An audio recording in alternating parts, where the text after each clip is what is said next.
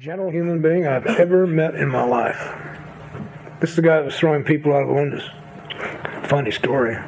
He came to me one day and says, I just realized I've been in this penitentiary 7 years, and you're the first guy I've ever really sponsored. You will stay sober. I lived up on the 4th tier and I knew his story.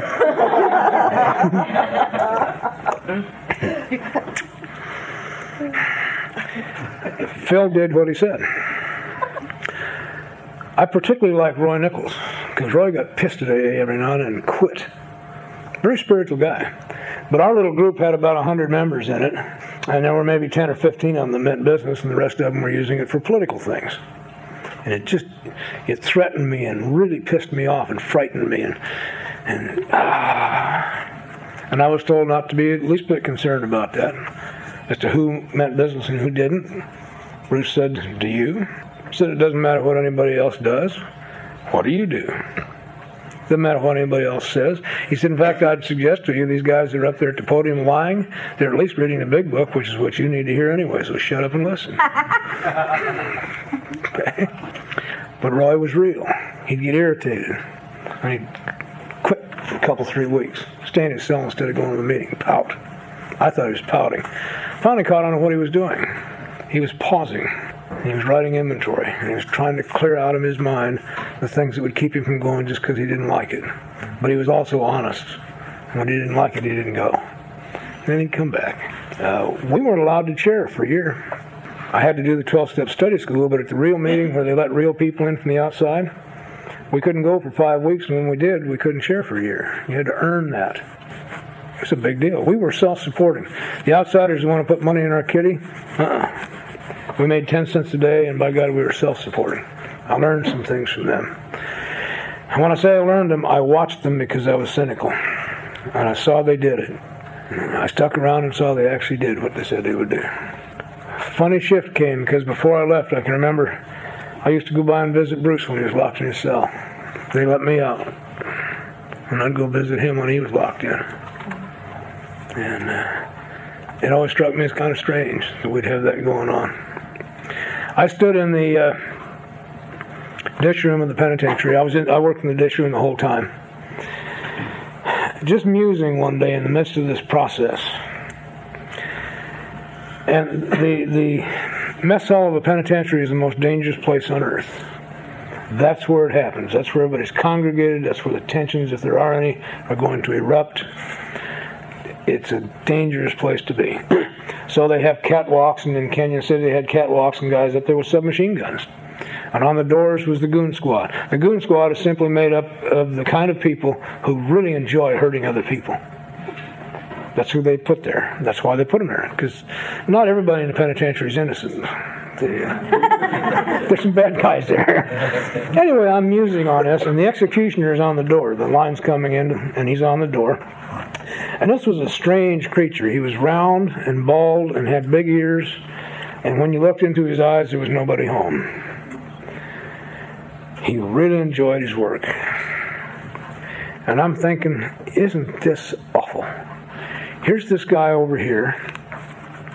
And every now and then they say to him, "You take this guy over to that green room and kill him."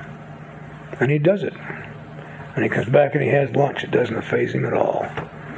And he's in charge of my life. And the thought hit me, yeah, but who brought you here? And I got some real freedom from that. And my mind changed. And I got to where every time I saw him on the door, my thought was, isn't that nice? They've got him locked up for at least 8 to 10 hours a day. The community is safe for 8 to 10 hours a day. See?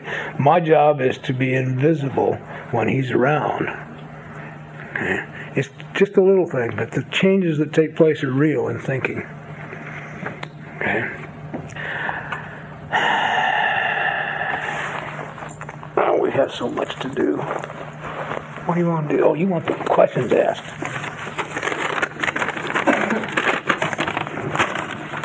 Yes.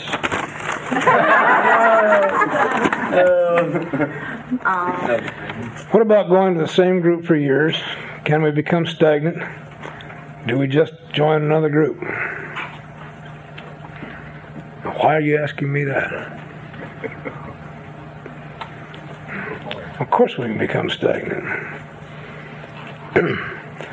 Working with new people is what keeps me from being stagnant. My personal experience, let's just go with that. There's no answer to this. No pat answer. My personal experience has been a strange one because from the very beginning, my home group was a prison group and I had to leave it.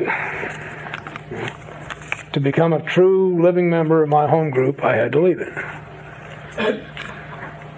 It's the only way I could be a success. For whatever the reasons, I've never been able to stay in a home group for more than 4 or 5 years, and in circumstances such like moving to another state or whatever, have shifted me. Somewhere along the way, I stopped being a member of this particular group and became a member of Alcoholics Anonymous. About my 5th year of sobriety somewhere. And as a member of Alcoholics Anonymous, I have a home group. Don't misunderstand me. I've told you about them. This is my base group. But I'm not dependent on them. I belong to Alcoholics Anonymous. This weekend, I'm a member of the Strange Camel group. And I'll go home and tell my home group all about you guys.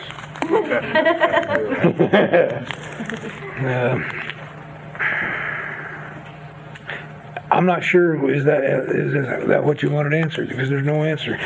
I sometimes have yearned to be a member of a group like some of the old timers I know that have been there 20, 30 years in the same group. It's just not been my experience.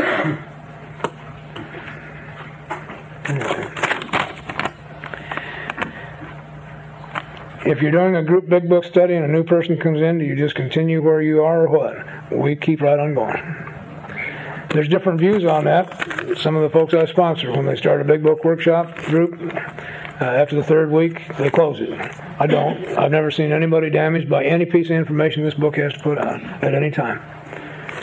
I'm not in charge of who sends them and when. I'm just supposed to be there when they get there. And we continue on. One of the things I noticed early on in Street AA was that we'd be in a group where they'd be doing the steps and some new person would come in and they'd break it off and go back to the beginning and start over, and they never got past the 3rd step. And so that's my experience. What y'all do with it, I don't know. It's successful both ways. I don't care who shows up or when. I never do an alcoholics only big book workshop either. Whoever shows up, I don't care. Why in the world should I care? The one I'm doing right now on Thursday morning was set up by Al-Anon. So we have A's, we have Al-Anons, we have CA's. We sponsor CA in Denver. That's why it's strong. We don't have much of a drug problem in our meetings. We took them through the steps and sponsored them so they got strong, and now they don't have to come to us anymore. They got their own thing going. The same person has written 3 notes here. Now this... Are you doing that? I'm an old forger and I recognize writing, folks. Buddy did it. Did you do that, buddy? Where is that rascal? Anyway, what do you do when you're working with someone who whines all the time, won't take any suggestion, goes and asks their therapist about what's been suggested and comes back and tells me their therapist says not to do it? Well, I suggest that they might want to work with somebody else. If you want what I have, you do what I do. And if you don't, go work with your therapist. I have no lock on the truth. But I don't waste any time with that stuff either. I'm not in a debating society. How involved should a sponsor get in the sponsee's personal life? Relationships, job, family life, and so on.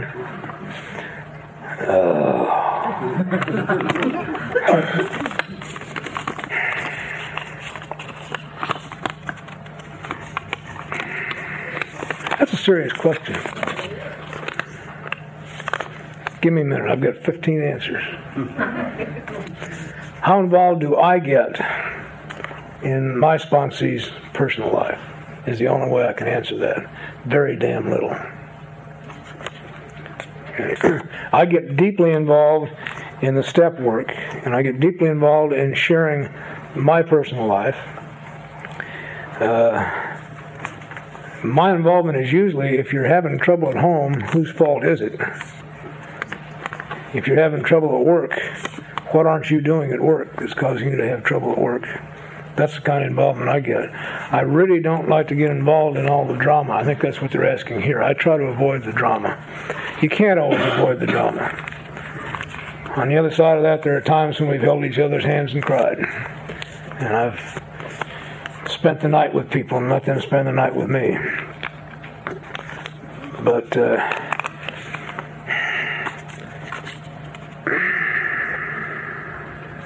I'm just not smart enough to know what's right for you.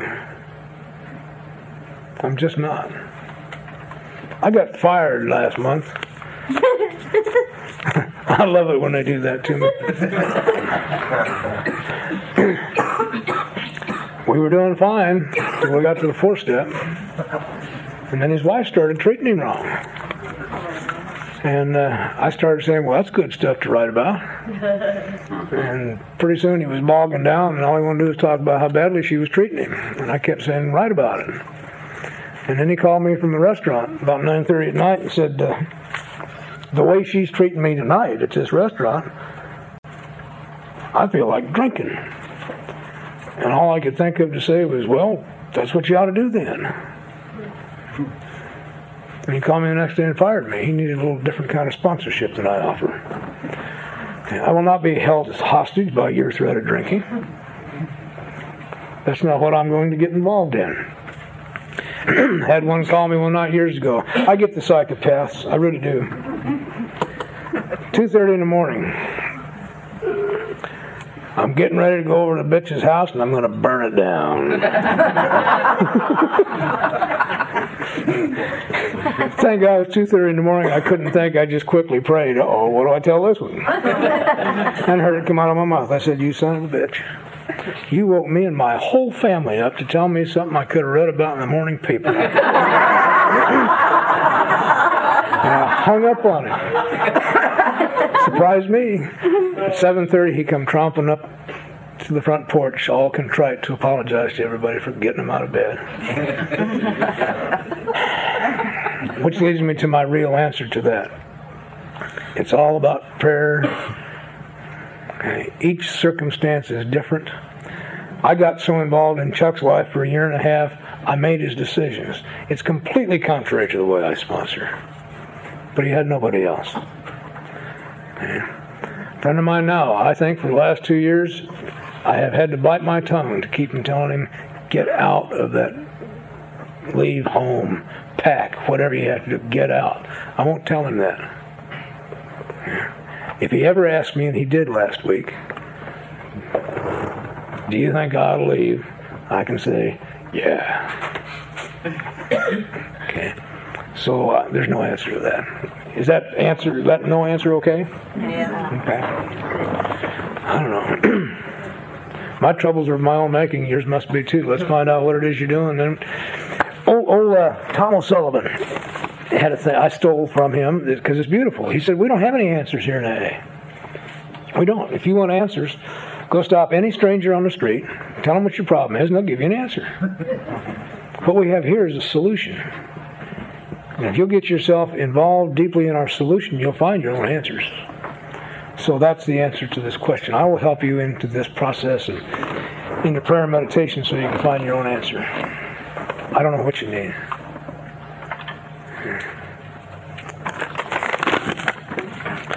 What about antidepressants? Whoa, what about antidepressants? Where's the line of alcohol? Oh, we covered that one. Do antidepressants erase our need for God? Hell, I don't know. I can tell you this from what I have seen. This is purely my observation, both as an AA member and a professional. One of the most dangerous drugs on the market for alcoholics is Prozac. I can just tell you that people that I have had contact with using Prozac cannot work the program. I do speculate why. I won't here today. It cuts them off from something. I don't know what it is. It just doesn't work. I will never tell anybody get off of the Prozac. I'm not a doctor. I'm just telling you that I have seen you can't serve two masters. I also know people who do have to take certain other kinds of medication. Genuine bipolar better have his lithium. That's a body salt. I don't have a problem with that. I had to learn that the hard way. Things that keep me from feeling bad, I'm suspicious of. Because then I get relief instead of what I really need. Does it cut me off from my need for God? I don't know. I do know that those I have talked with are cut off from God. Whether it's because of the drug or their own attitude, I have no idea. I just know when we reach this point of surrender at the third step, they can't do it. That's all I know. So I don't work very much with them. I sponsor a guy who's a professional who gives it to him all the time, and he and I disagree heartily. He believes that sometimes by taking the antidepressants they can get through the steps. That's just not my experience. But I'm not a doctor. I also have a very dear friend. She's 12 years sober now. She's had an awful time. She's spiritually fit, but she's had an awful time being disassociated. And did you ever have a day or a moment in your life where, for whatever the reason, from the inside out, you couldn't hold on to something, it just kept slipping? And then you drop it, and then there's that baby rage that hits. And she was like that most of the time. Spiritually fit. A few months ago, after 2 years in therapy, she and her doctor worked out a specific medication that seemed indicated. I talked to her the other day, and she says for the first time in her entire life, she's feeling what she thinks must be normal people feel. She's fine. Has not disrupted her spiritual life. There's a chemical missing somewhere in her, and now it's not missing. Who am I to judge? But the antidepressants, there's nothing like a good case of depression to get an alcoholic off his ass. Okay. Particularly if he's well sponsored. If I love you, I will let you find your own path. If you want what I have, do what I do. I do not take antidepressants. And I suffer from some physical maladies that cause deep depression. I don't have to suffer from them.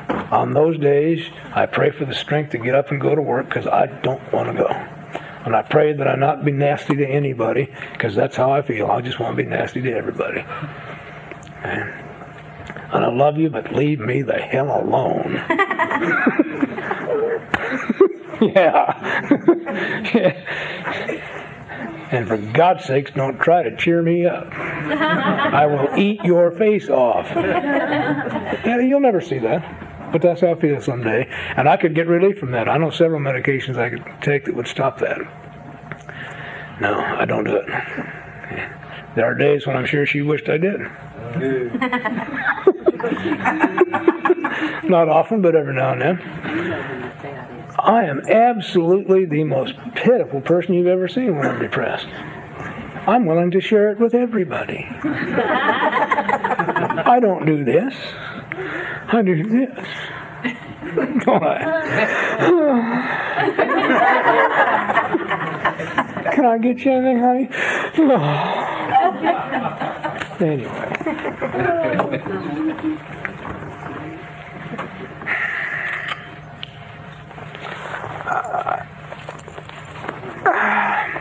I'm going to suggest that this evening this group will probably be ready to take the third step as a group. Don't know for sure, but it appears to me we're headed that way. The suggestion in the big book is you think well before taking this step. And there's a reason for that. Once you take it and mean it, you can't get off. Okay. Think well. I love doing it. I also have had experiences where it's so funny because everybody says, oh yeah, we're ready, until just before we're ready, and then we have 2 hours of discussion before we can get it done. So think well, because then we can really move on through. I'm getting to where I'm wandering, and I think it's time to shut down now for a bit.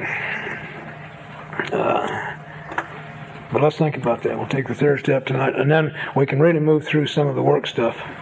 And I'll give you some views that I have and some methods that come right out of the big book, if you'd like. Okay, anybody else have a question? This is question time. Yes, I work with the, as I mentioned to you earlier this morning, you said go ahead and bring it up as a question. Go over a correctional facility, and there's, as you said, there's a lot of people that are there just for politics, to get their pass, to get whatever it is. And there's some people there that are really trying to do something, and they're afraid to come up and ask myself or the other guy that goes over there. We go over there together about the last year and a half, and they're afraid to come up and say, hey, help me with this 4th step, or I'd like to do a 5th step with you. And I could see that in their eyes, because I was told that after you've been around a program, you look into someone's eyes and you can see if there's anybody home or not. How do you go about doing that since you're over there all the time, around those type of folks? And how do you get over with how do you do something with them to get them over this peer pressure or this fear? I'm not looking for magic words. I'm looking for a method, I suppose. How do you get around that, Don?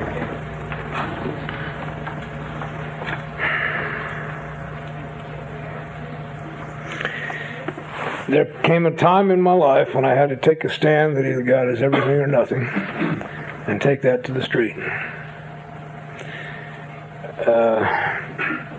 If there were no risk involved, there would be no gain involved. And the only real risk in not doing it is that I may die. A very ugly death. And if the concern of being liked by people who aren't worth worrying about is more important than my life, then it's over. Take a stand. I'll help you with your 4th step. That's what I do. I'll help you with 5th step. I came from a background where they gave us cat calls every time there was a meeting. Drunks and junkies downstairs. There go the drunks. There go the sissies. We take a stand. Or you die an ugly death. And there's no simple answer. It's cold-blooded as hell. Either do it or don't. I asked that because one particular guy there is, this is his 3rd time in prison in the last 18 years. Mm-hmm. And his son is 17. And he's seen him for 1 year in the last, a total of 1 year in the last 17 years of his life. He's seen his son. And he wants to do something about it. And, a lot of it's fear. My experience has taught me that when the guy takes a stand, everybody backs off. They really do. The most mean-spirited people of all will back off when you really take a stand for something. I don't care what anybody thinks about what I do. My life's at stake and I'm going to do it. Period. You can't stop me. I'm going to do it. I got free in a penitentiary. You can't take away my freedom, ever. Okay? It's an inside job. You can't beat me hard enough to make me give it up. You can't lock me up. You can't do anything. Where I am, God is. And I've got to trust that before that experience. And if they want to do a 4th and 5th step, we've even gone so far as to go to the warden and get a special time and a special place set out so that we can do that. And the administration will go along with it. I don't know. I just push it. I just take a stand.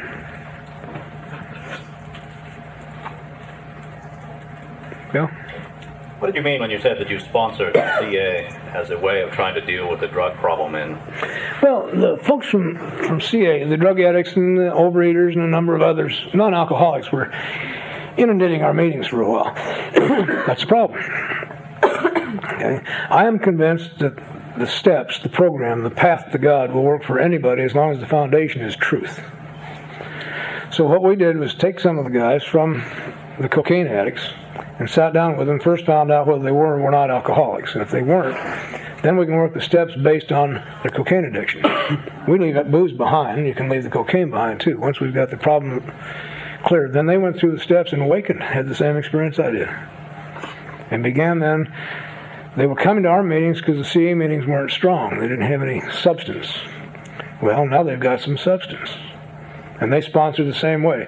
We did a whole series of tradition meetings with them. As they began to build their fellowship, so they said, we don't want to make the same mistakes you guys did. So we helped with that. And now CA in Denver is very strong. They don't have to come to AA meetings. They have a place to go where there's substance. Now, the alcoholic members of CA still come to AA meetings. That's fine. They're alcoholics when they're there. We're clear about that, too. But it was our perception that was the way. We did it with overeaters, too. A couple of us took some Overeaters Anonymous members and took them through the steps. Because they were coming to AA meetings, and once they were through, then they could go back to their own meetings with the steps. And they had some substance to pass on, so they quit coming to our meetings. It worked pretty good. Bill suggested that. As a matter of fact, if you don't have any in your town, he said, help get it started. And even go to their meetings for a while until they're strong. Don, in line with that, I was fortunate to listen to a guy that had 55 years, and he was talking about how other societies before Alcoholics Anonymous had came and left because of the inside the structure. And I was very concerned, and I feel that it's our responsibility to have the pure message. And like you just talked about, other things is coming in, and I've been able to go around to meetings around the countries too, and I've been able to lead meetings and say, what kind of meeting was that? And just to speak on our personal responsibility is what I would like to, if you have a thought on that. In terms of keeping the message, and not try to solve every problem under the sun, even though, like you believe too, the God thing works for all of it. And we have a path to find that. But when we go to AA or to an AA meeting, what is it? Is it going to be an AA or not? Let me give you this image because it may help with that. Okay? Recovery did not come from meetings. Meetings were started because people who had recovered had a need to get together, and a fellowship grew from recovery, not the other way around. The recovery process in the big book Alcoholics Anonymous is different than the fellowship. They're interdependent on each other, but they're different.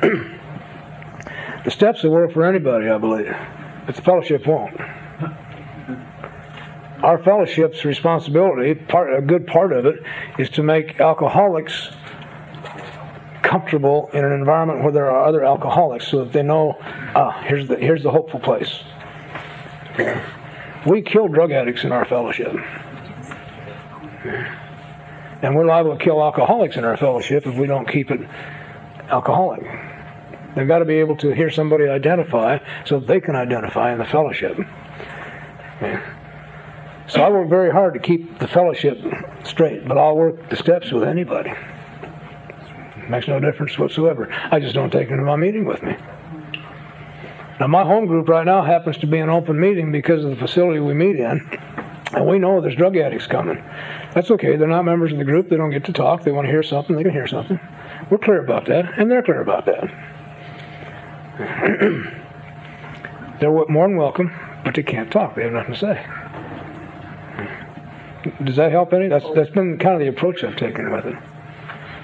I have a question on that, son. Don't blast me on this one, but I have a feeling this is one of those can of worms. But I've often wondered this, and I've been told two different things. I travel a lot, so when you go to a different meeting out of town, and they don't know who you are, and you go in, and there's just crap going all over the place. Is it our responsibility, if that's not our home group, as a member of AA? Because I'm like the big wait a minute, that's not right. I mean, is it our responsibility to say that's not what the big book says, or do we say this is not my home group, that this is their group, and my home group, it's my responsibility, or do we speak up and... My responsibility is to share my experience, my strength, and my hope. That's all. My truth. Because you're calm, so you would never say, that's crap. Not in your group, I won't say that. I will say that by talking about my experience. If it's not yours, you'll hear that's crap. But that isn't my approach to it. I got down to North Carolina to my heroes group. And they weren't doing it right. Damn. And they had some strange customs. That was the first one. I'd never seen anything like that in my life. You have an altar call at the beginning of the meeting. Here's how you join AA. Come forward and get your chip. I'm going, oh.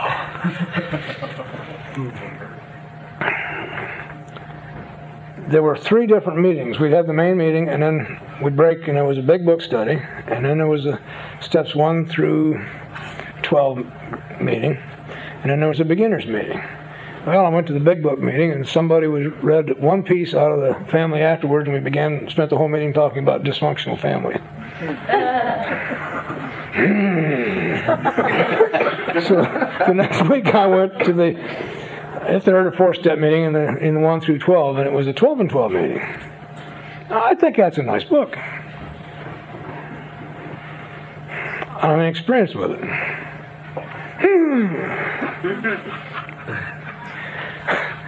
Then I went to the beginners meeting, and it was the only AA meeting in town that I'd found. That's what I understood. Somebody read from the beginner's packet in the big book and told these people what it was about. And I made a pure ass of myself. They also had a book raffle afterwards.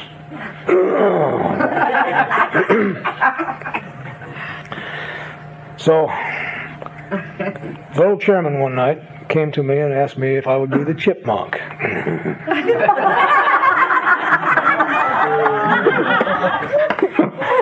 I'm being pretty cool up till then, and then I said, let me tell you something. There's two things I will not do in this group. I will not hand out those damn chips, and I will not participate in the book raffle, and if you ever want to know why, I'll tell you. And some other kid said, I want to know why, and so I told him.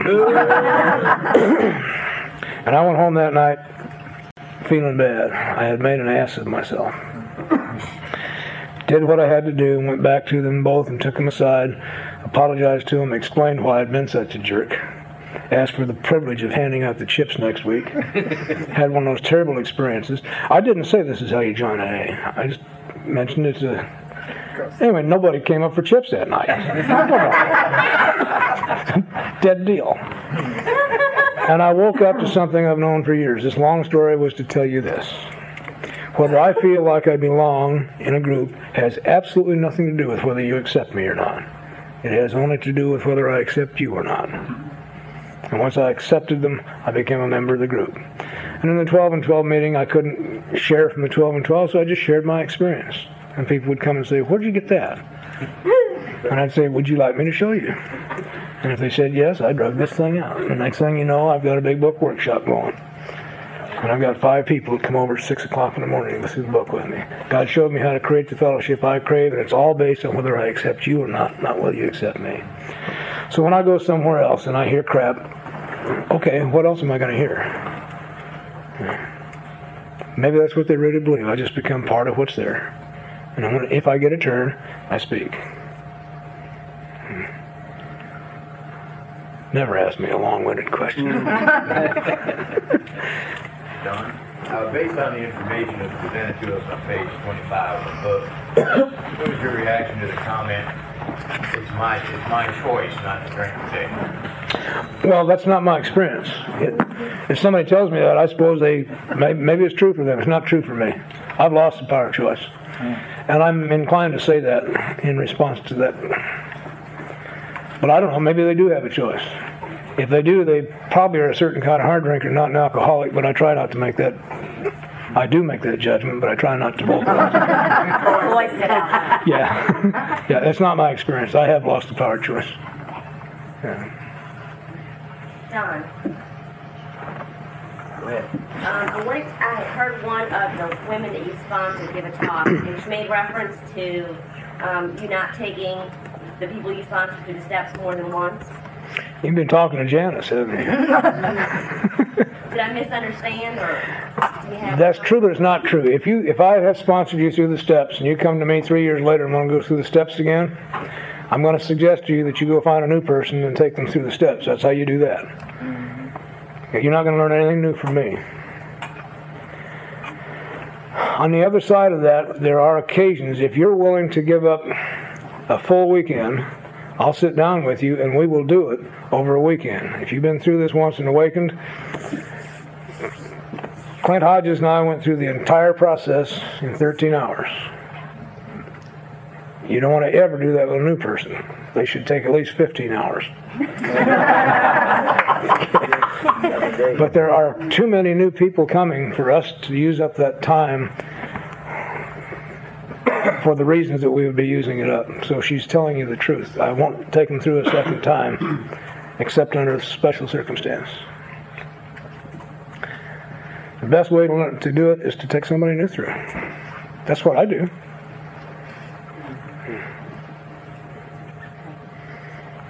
She and I are going to do a workshop up in Worcester, Massachusetts in February.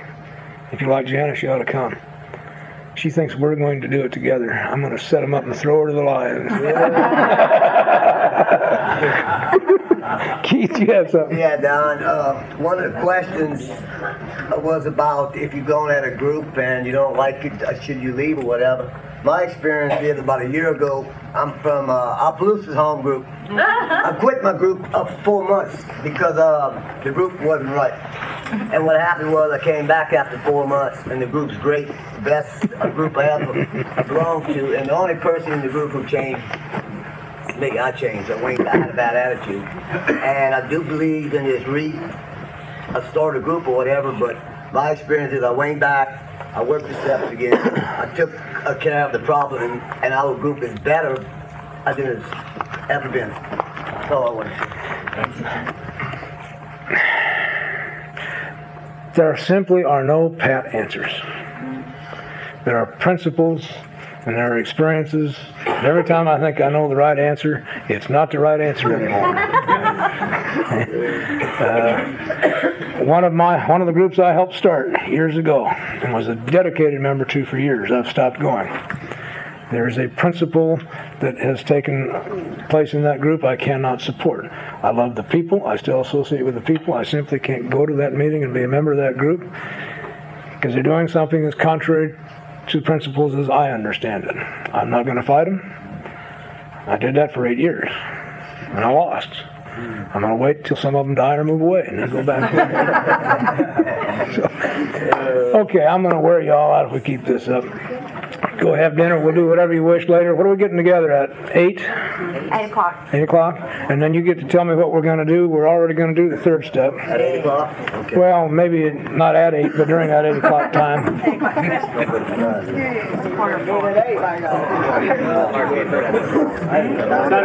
had a humorous reply to that for her. With what I consider real sponsorship. And led by example. They told me absolute cold-blooded truth, whether I liked it or not. My feelings didn't count for nothing. My life did. I was loved as I was, where I was, and I was one sick cookie, and that was perfectly all right.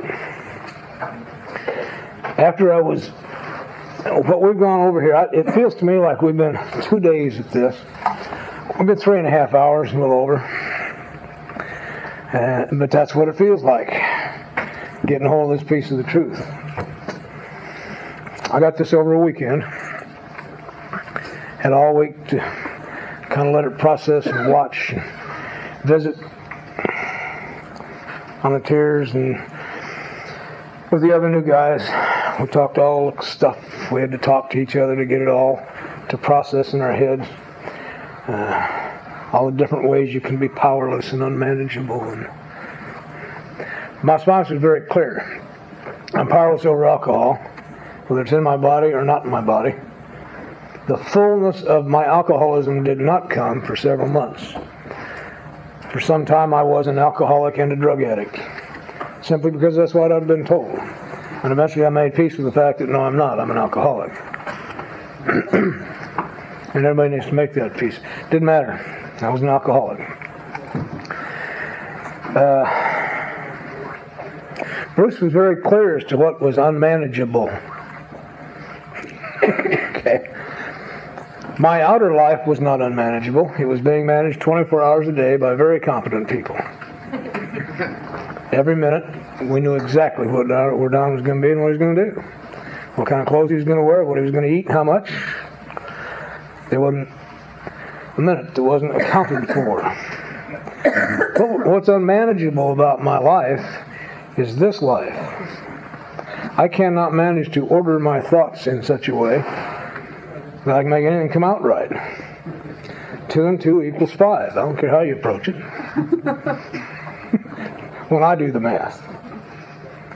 Unfortunately, I've seen a math whiz prove that it really does, but that's neither here nor there.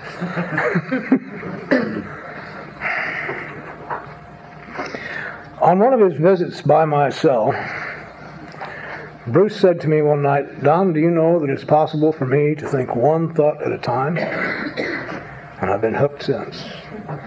That's what brought me all the way home. It's all I've ever wanted.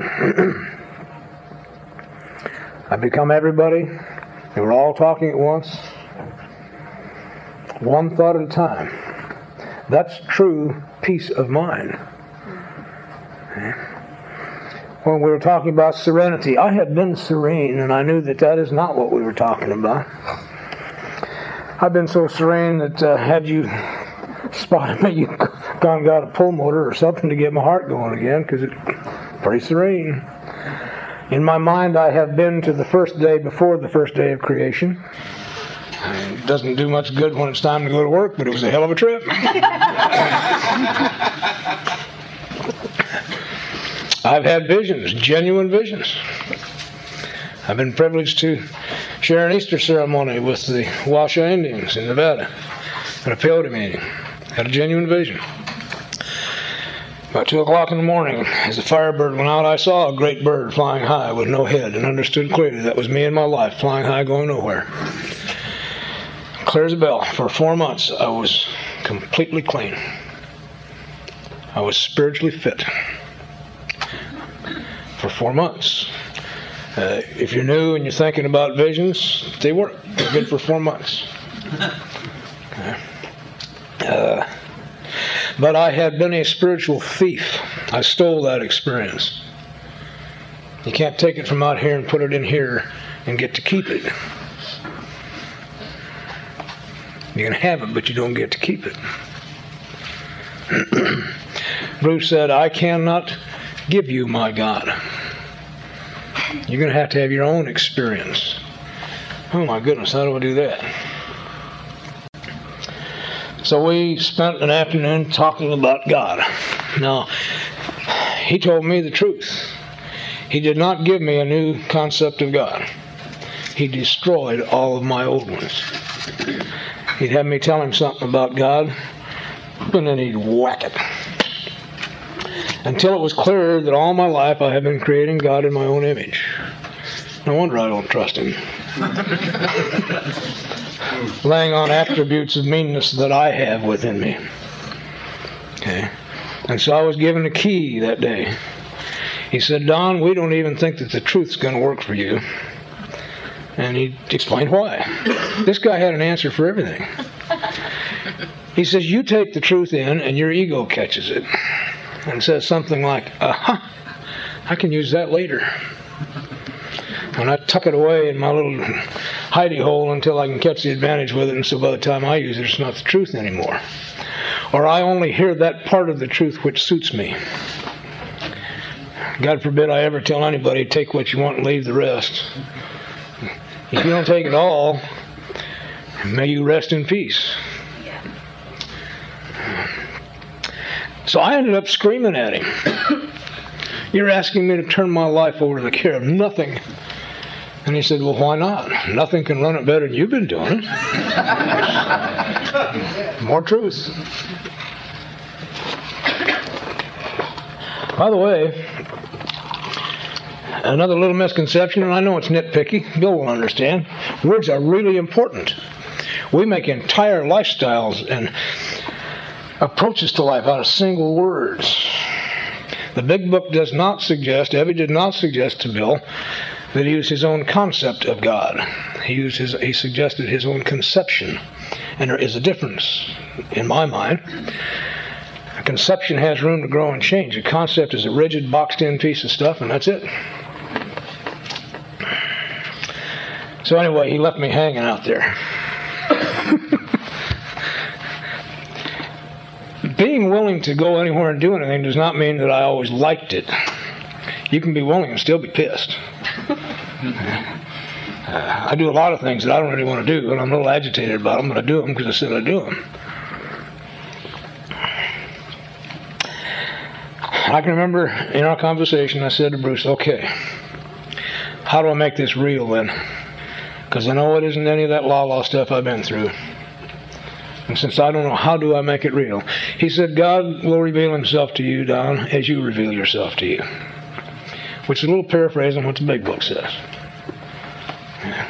Let's see if I can find it quickly.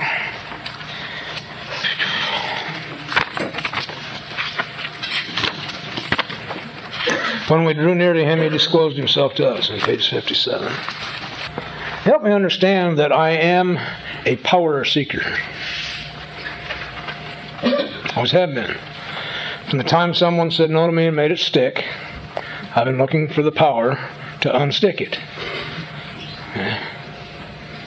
I've known at a level that goes beyond thought that I do not have enough power, enough of whatever it's going to take to make it come out right, meaning come out the way I want it to. Okay. Don't have it. I'm a power seeker. So I started looking for power very young. There's power in numbers. You've heard that. So I tried becoming part of the gang. For a private person, that's stupid. Okay? Any gang, even a street gang, has rules, and I just don't do rules worth a damn. I am of the nature that I can be headed out this door over here, having made a conscious decision to go, and Charlie will say to me, "You got to go out that door." No, I don't. I'm not going now. I don't care what you do to me. I'm not going. I want to go, but I'm not going. You got to hit me in the head with a 2x4, and I'm still not going. You're going to have to drag me out that door. That's just my nature. But if Charlie's standing at that door, and I'm headed that way, and he happens to say, "Have you seen what's out here?" Be right with you, Charlie. I'm willing to go. And therein lies the difference between my ego life and my spiritual life. When I'm in my ego state, I feel driven. I must be driven either by my own ego or the pressures of those around me to do anything. I'm driven like an old mule. With a spiritual mind, I feel led all the time. And I don't mind being led. I'm quite willing to admit I don't know where the hell I'm going anyway. And since this is an amusement park planet, if you know something I don't know, show it to me.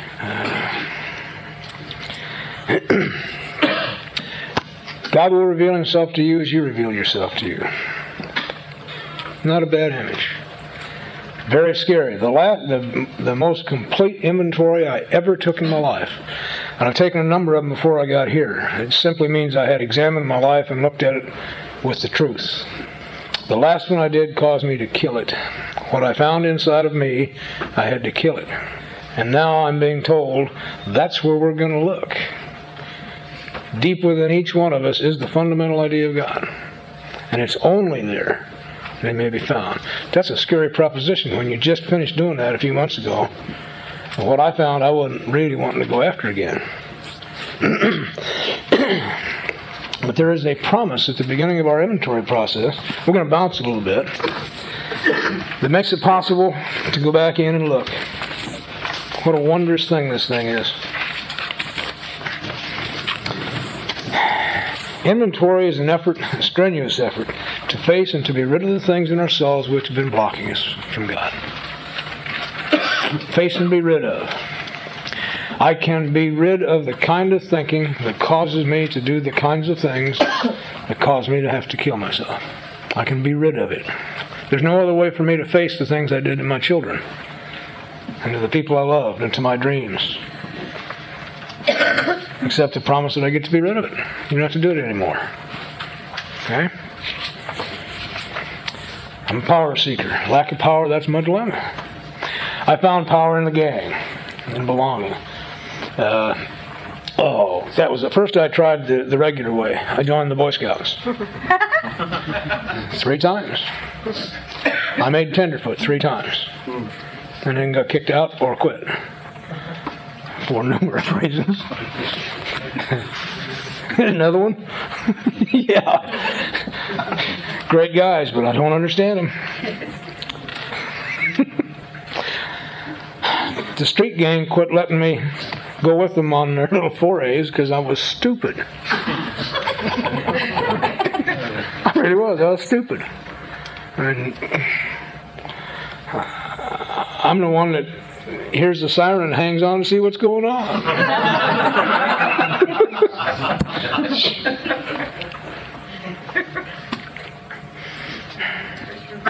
Found power in sex. Discovered girls and found it was even better. It's a power source. It gives me the sense of accomplishment, ease, comfort. Stress is gone. It does what I'm looking for. It gives me the sense of ease and comfort, which comes at once by taking a couple drinks. But early on, there's other sources. I found power in money. There's great power in money, if you know how to do it. I got a problem. There's only one reason to have money. Spend it. There's very little power in spending it. You got to manipulate it. I found power in being sick. When I was 6 years old, I had scarlet fever. Temperatures that actually put me in comas off and on for several days. I still have a clear memory of waking up several times and having heard my folks talking. There was another guy in our house. He happened to be there when the doctor diagnosed me and quarantined the house, so he couldn't leave. They had to burn everything I touched. I was being cared for and looked after like you couldn't believe. When I was there, I was really getting taken care of. But the whole idea that they had to burn my plates and the stuff I touched, and this man couldn't leave because I was sick, I found power in being sick. So over the years, periodically, I did sick pretty well when things got tough. There's power in it. Did you ever do that? Yeah.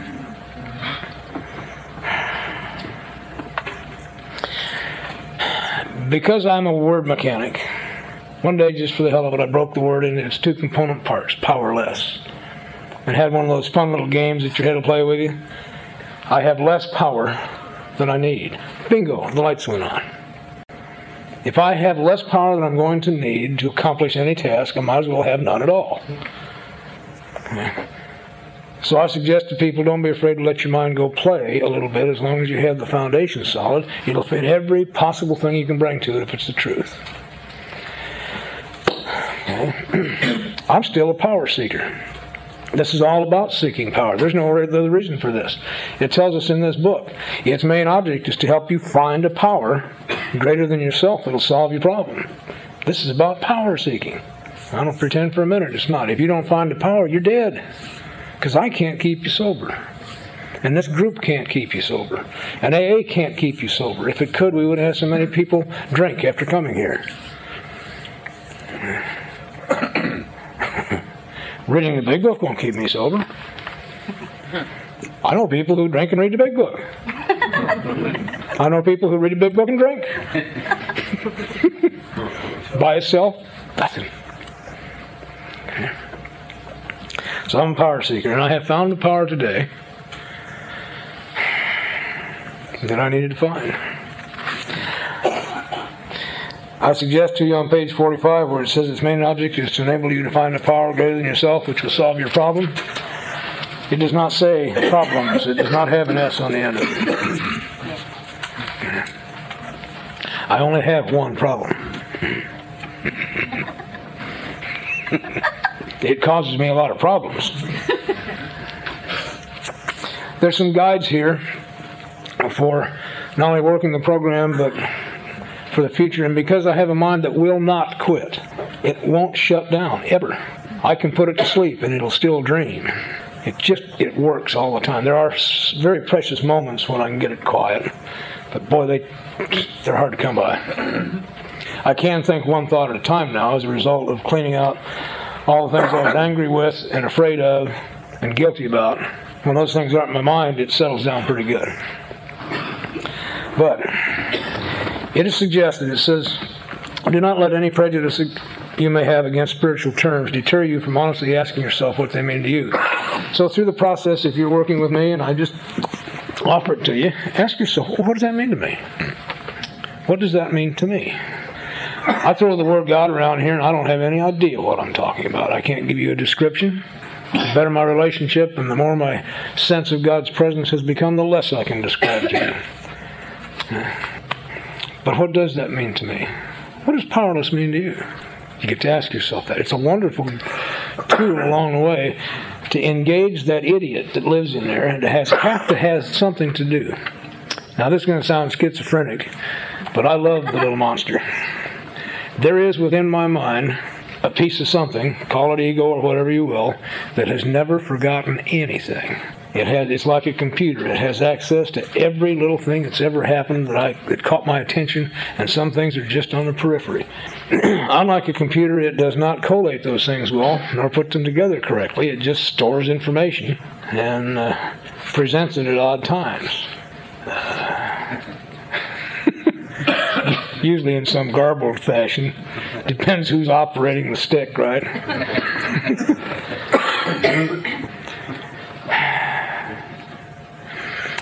When I get frazzled, this thing's got to have something to do, so I let it do all that kind of information storage and sorting and retrieval and all that. It's a busy little thing in there.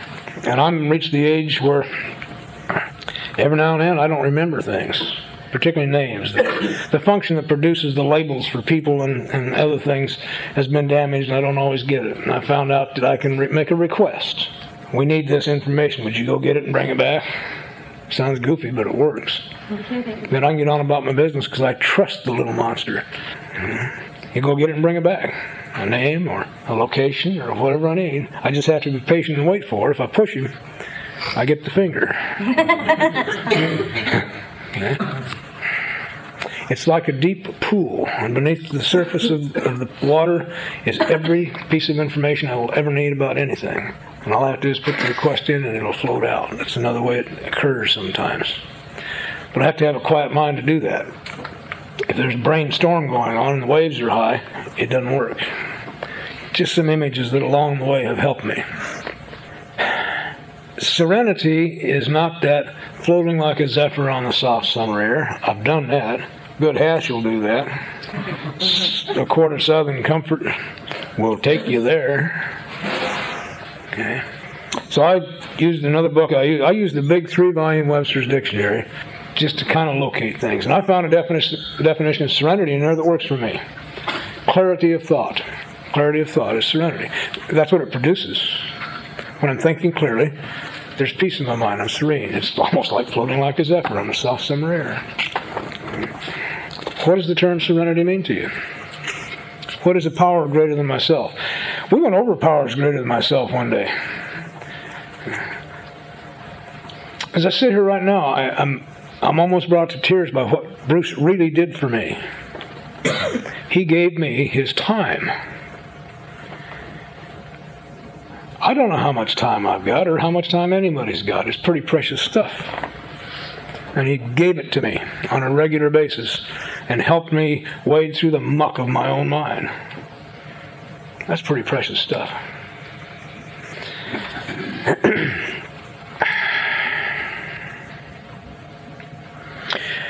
We talked about powers greater than myself, and they were all negative at that time. He'd draw it out of me. Guards, courts, systems. We talked about all kinds of things that were clearly a power greater than I was. Alcohol, all kinds of stuff, and it was all negative. Until I understood that I believed in all kinds of powers greater than myself. It was no great leap for me to say I believe in a power greater than myself. I've got a whole list of them. All we had to do was make a shift that will restore me to sanity. And then the bastard got me again. I had in mind what I'd been doing for 34 years, minutely tracking down moment by moment, year by year, to find out when I went insane. He said, no. We will just assume that you went insane about 2 seconds after birth. Okay. So just forget everything you think you know about anything, particularly about spiritual matters. Well, I rebelled at that. Surely I know some truth. He said, it's really doubtful. But it is possible. But I'll tell you something. If you know any truth at all, when we're all through, it'll still be the truth. And all the rest of it's garbage anyway. So just throw it all out together. Accept the fact that without God I am nothing. I know nothing. I laugh hard at old Schultz on Hogan's Heroes because he says, I see nothing, I hear nothing, I say nothing. Yeah. I know nothing. Without God, I am nothing. I am lost. So that's where we come to. We're brought to a place on page 47 where it says simply, all we need to do is ask ourselves one question. Do I now believe, or am I even willing to believe, that there is a power greater than myself? Isn't that a silly question? What an ego I've got that I even have to ask that question. A quick look around says, of course there is. Anybody closer to that switch than I am can turn the lights out. But I have to ask myself that question.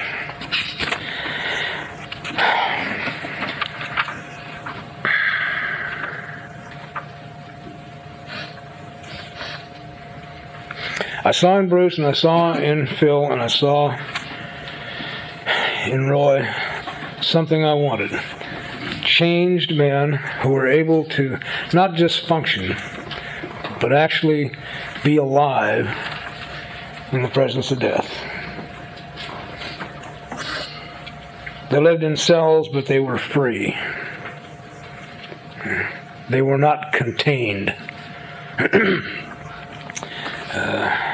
They had something I wanted.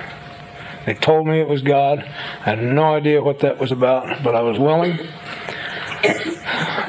And in my eagerness, instead of pursuing the path that was laid out, I went my old way. I went running back to my cell after I made a decision, I want this, and said the third step prayer with all the fervor I could muster.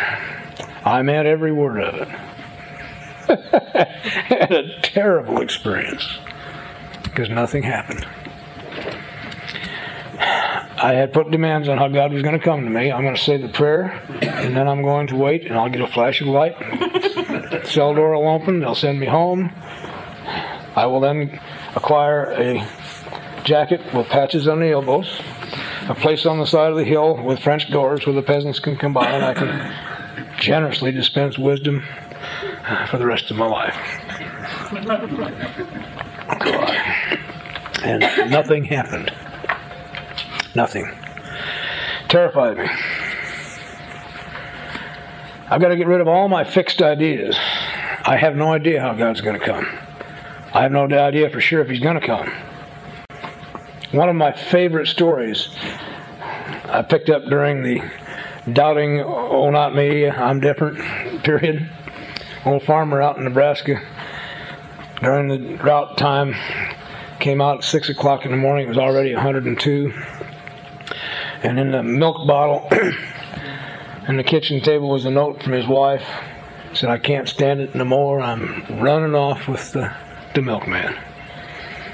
Goes out on the porch, and the poor old dog had crawled under the porch that night to get out of the heat and suffocated, and the dog's body was there. Looked across over here, and his young teenage daughter was running into the barn with the idiot from next door.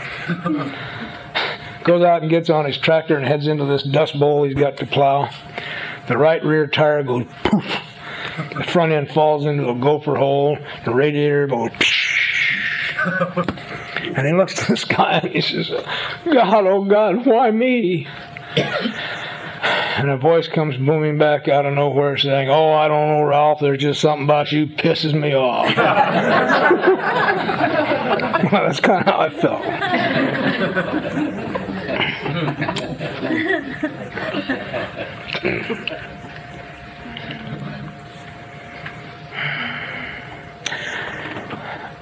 It was made clear to me I did not need to understand God, to know about God. I simply needed to become aware that where I was, God was. The presence of God, that's all I need. Scary place. If the concept of God says He sees everything you do and everything you think. Because I'd been thinking some really weird stuff for a long time. And doing some pretty weird stuff for a long time. And that's pretty scary. Yeah.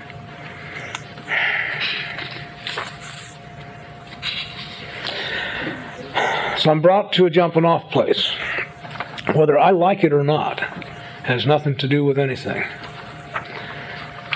Faced with a self-imposed crisis I can neither postpone nor evade, I'm faced now with the proposition that either God is everything or God is nothing. God either is or isn't. What's my choice to be? There's a choice I have to make, and it won't matter which one. Isn't that wonderful? If I choose God as everything, there's nothing to worry about. If I choose God as nothing, there's nothing to worry about. But I've got to make a choice. I've got to quit being wishy-washy about this deal. It's all or nothing. I'm faced with either dying an ugly death, which really means living an ugly life, or surrendering to whatever it was that made these guys attractive to me. Well, it was made clear I'm not looking out here anymore. I got to look in here. Very frightening. But the promise that I can face and be rid of this stuff is what brought it around. And let me tell you what I had to face and get rid of. And it's high drama stuff, but every one of us has this kind of high drama. I went to the federal penitentiary in 1966 for a failure to pay $96,000 in taxes on a load of marijuana I brought into the United States. That's what the tax was, and we didn't pay it. Now, that's the surface stuff. I was hired to do a job because I was insane. These guys had gotten this load of marijuana to Juarez, and their courier had been busted for something else. So it was stashed in a hotel, and they were all afraid to go get it. They didn't know who might be watching it, but they knew they wanted to get it. And somebody said, we'll call Pritz, he'll do it. He's crazy. At this time, I've got two little boys. When my oldest boy was 2.5 and his brother was a year old, their mother left. She's also an alcoholic. And we'd been on the road for a while. And they were with me. Now, one of the reasons they thought I was a psychopath is because I demonstrated that I had no conscience. It was clear. They offered me the job, and I took it, of course. I didn't take it for money. I took it for the prestige, for self-aggrandizement. It's really prestigious in that particular community to take the kind of risk it took to run in there and get that stuff out of there and get it back to Albuquerque and dispersed. There was big-time ego satisfaction in that. And I took the job, and I'm not an idiot. I made them get it out of the hotel and then take the transfer somewhere else. But I got that across the border because I knew some things about human nature, and I had no conscience at that time. I packed the stuff in an air mattress and then resealed it. Then I put dirty diapers on top of that, and then I put my two little boys on top of that.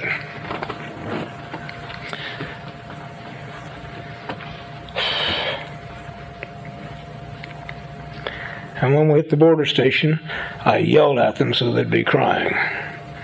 Because they don't stop you and give you much shit.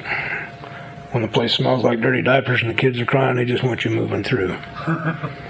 Okay. And I also had 2 quarts of vodka I did not declare, so he had something to do. He found that. I get to live with that. You don't change that, ever. But to be able to look at that, the promise that I could get rid of whatever it was that allowed me to do something like that was taken away, and the guilt that goes with it left too. Today I am incapable of even considering something like that. But I lived with the fact that I did that. Okay? If you've done something to hurt your kids, let me tell you, I know about that. And you can be done with it and get on with life. Okay? To face and be rid of the things that have been blocking us. God didn't hate me for that. If anything I've ever done should have brought down the wrath of God on me, that should have been it. No. When I got even worse than that, I was accepted by fallible human beings. They accepted me as I was where I was. And I came to believe partly because I could see these guys are really imperfect. These weren't Boy Scouts. They weren't even all that cool, spiritually fit. They took me as I was where I was, and I thought one day, if they can do that, as imperfect as they are, maybe this God they're talking about can do that too. just little steps forward in making that happen. Okay? There's some lovely stuff in here leading toward the third step. But there's a big piece that I want to share with you because it touched my life deeply. Self-selfishness and self-centeredness, that we think is the root of our troubles. They also tell us that we believe that our troubles are of our own making. And I was at a retreat in Rhode Island, and little Kim, first time I met her, she was buttoned down. Young girl. She had on combat clothes and combat boots, the camouflage stuff, hat down to here, buttoned down to here, buttoned up to here. This child had been abused by her grandfather when she was 5, and she was buttoned down. You didn't touch her, you didn't get too close to her. She was alcoholic, so she was coming. And she asked me a serious question. She said, "What could I possibly have done at 5 that would make him do that?" "What do you mean my troubles are of my own making?" So Kim and I talked about it. And this is what she gave to me that I'm going to give to you. Because we worked through that. She did nothing at 5. Shame on that old man. What a terrible thing to do. That's real. That happened. Somebody ought to horsewhip him. Okay? The very first time she remembered that, it wasn't what really happened after all. It was already changed. 15 years later, what was keeping her buttoned down was memory after memory after memory after memory of something that never ever happened. Her troubles were of her own making. The way she felt about the event today was the build-up, because every time she remembered it, it was different than the time before because she talked to somebody else or added to it or taken away from it. And I remember doing that. That's one of the processes I had. So her troubles, the feelings she had today, the victim and all that, were of her own making. When we let that go, we could look clearly at the fact that that old son of a bitch ought to be horsewhipped. But we're told in here one of the ways we look at this thing is to understand that the people who wronged us are perhaps spiritually sick. I don't want to be owned by the kind of people that do that kind of thing. And if I resent you, you own me. You ought to see Kim today. Long, flowing black hair. She'll hug you. She'll tell you she loves you. She still thinks, as I do, that that old son of a bitch ought to be horsewhipped. But he's dead now, so, okay. Things happened to me in my life. I got beaten with a rubber hose when I was 11 for having sex. I should have been given an ice cream cone. Or a cookie. I carried that for years. Warped me. A number of other things happens too. Warped me. Poor old me. And I hung on to, for dear life, with what kept it hooked in place was, how could an 11-year-old possibly have known it was so wrong to have that happen? What a bunch of crap. When I got into the inventory process and looked at it with clear eyes, I may not have known why it was wrong, but we were hiding. I knew it was wrong. That's all it takes to get free, just to get honest with the fact that, yeah, I knew it was wrong. There's no victim in that.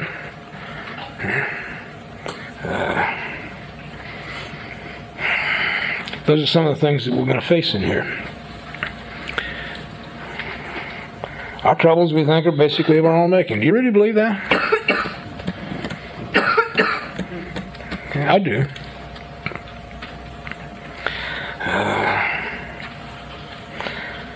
Above everything, we alcoholics must be rid of this selfishness. We must, or it'll kill us.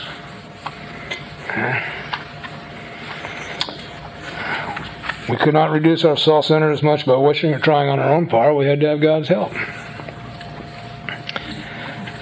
And then they go on and give us some images.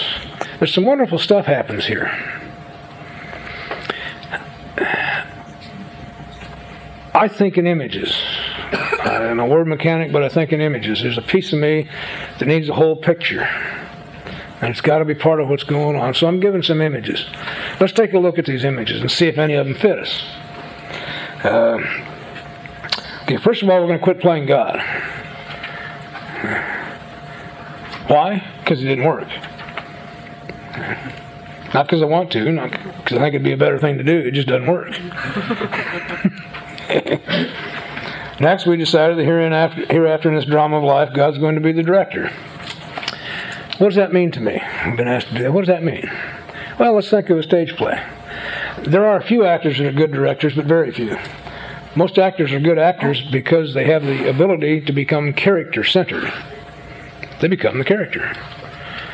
And I know a lot of actors, and I've done a little. And I don't care what character it is, I know it's going to play better center stage. In every case. You ever listen to actors? They don't look at parts, they look at how many lines do I have. How often am I going to be out there where they can see me? They get character-centered, and so they don't see the whole play very well. Need somebody who can stand back and look at the whole business and put it all together so when it is your turn, you really do shine.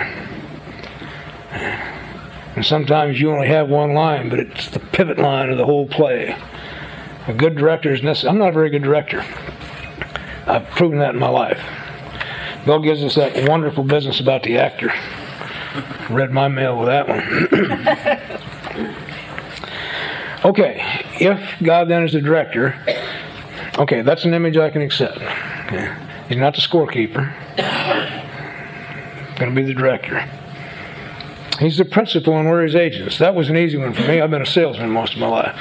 The principal decides what the goods are, how much they're going to sell, and what territory they're going to sell them in. The agent goes out and does the job. Okay, I can kind of go along with that. Can you go along with that? I'm not going to decide anymore what the goods are. When I decide what the goods are, I get in trouble. I bring the wrong goods into the country and don't pay the right taxes on them. You know, even after they sent me to prison, they still wanted that $96,000 in taxes. Yeah. That federal guy came to me and asked for that, and I said, wait a minute. He said, I'm doing my time. Do I still have to pay the taxes? He said, what do you think this is all about? And they did that to 5 of us. $96,000 each. I pay my taxes today. I'm not messing with them guys again. He's the father and we are his children. And at the time I first encountered that, I was really pissed at my dad. And through good sponsorship, I was taken to why. We just read it in the earlier session. Deep down in each human being is the fundamental idea of God. I know what father is supposed to be, and my dad didn't match up. And it made me angry with him. Nobody's dad could. Okay. It means available 24 hours a day, all the time, full protection, no mistakes. My God, what I put on my dad. Shame on me. Because he didn't match up, but because I knew what it was. I can live with that image. It's an easy one for me to deal with. If he's the father and we're his children, that makes us all kin. The relationships are clear. Okay. I've got a chance of getting along with you a little bit better for kin. It's just an image that today I can work with. Maybe you can't. It doesn't matter. He gives us several of them here, huh?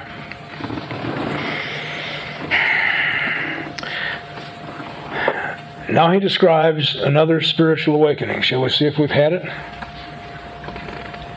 We're being asked in a few minutes to turn our will and our lives over and surrender to, consciously and deliberately, to a power greater than ourselves. And I want to have a little experience first, and did have. Let's see if we've had this experience. When we sincerely took such a position, remarkable things followed. We had a new employer. Being all-powerful, he provided what we needed if we kept close to him and performed his work well.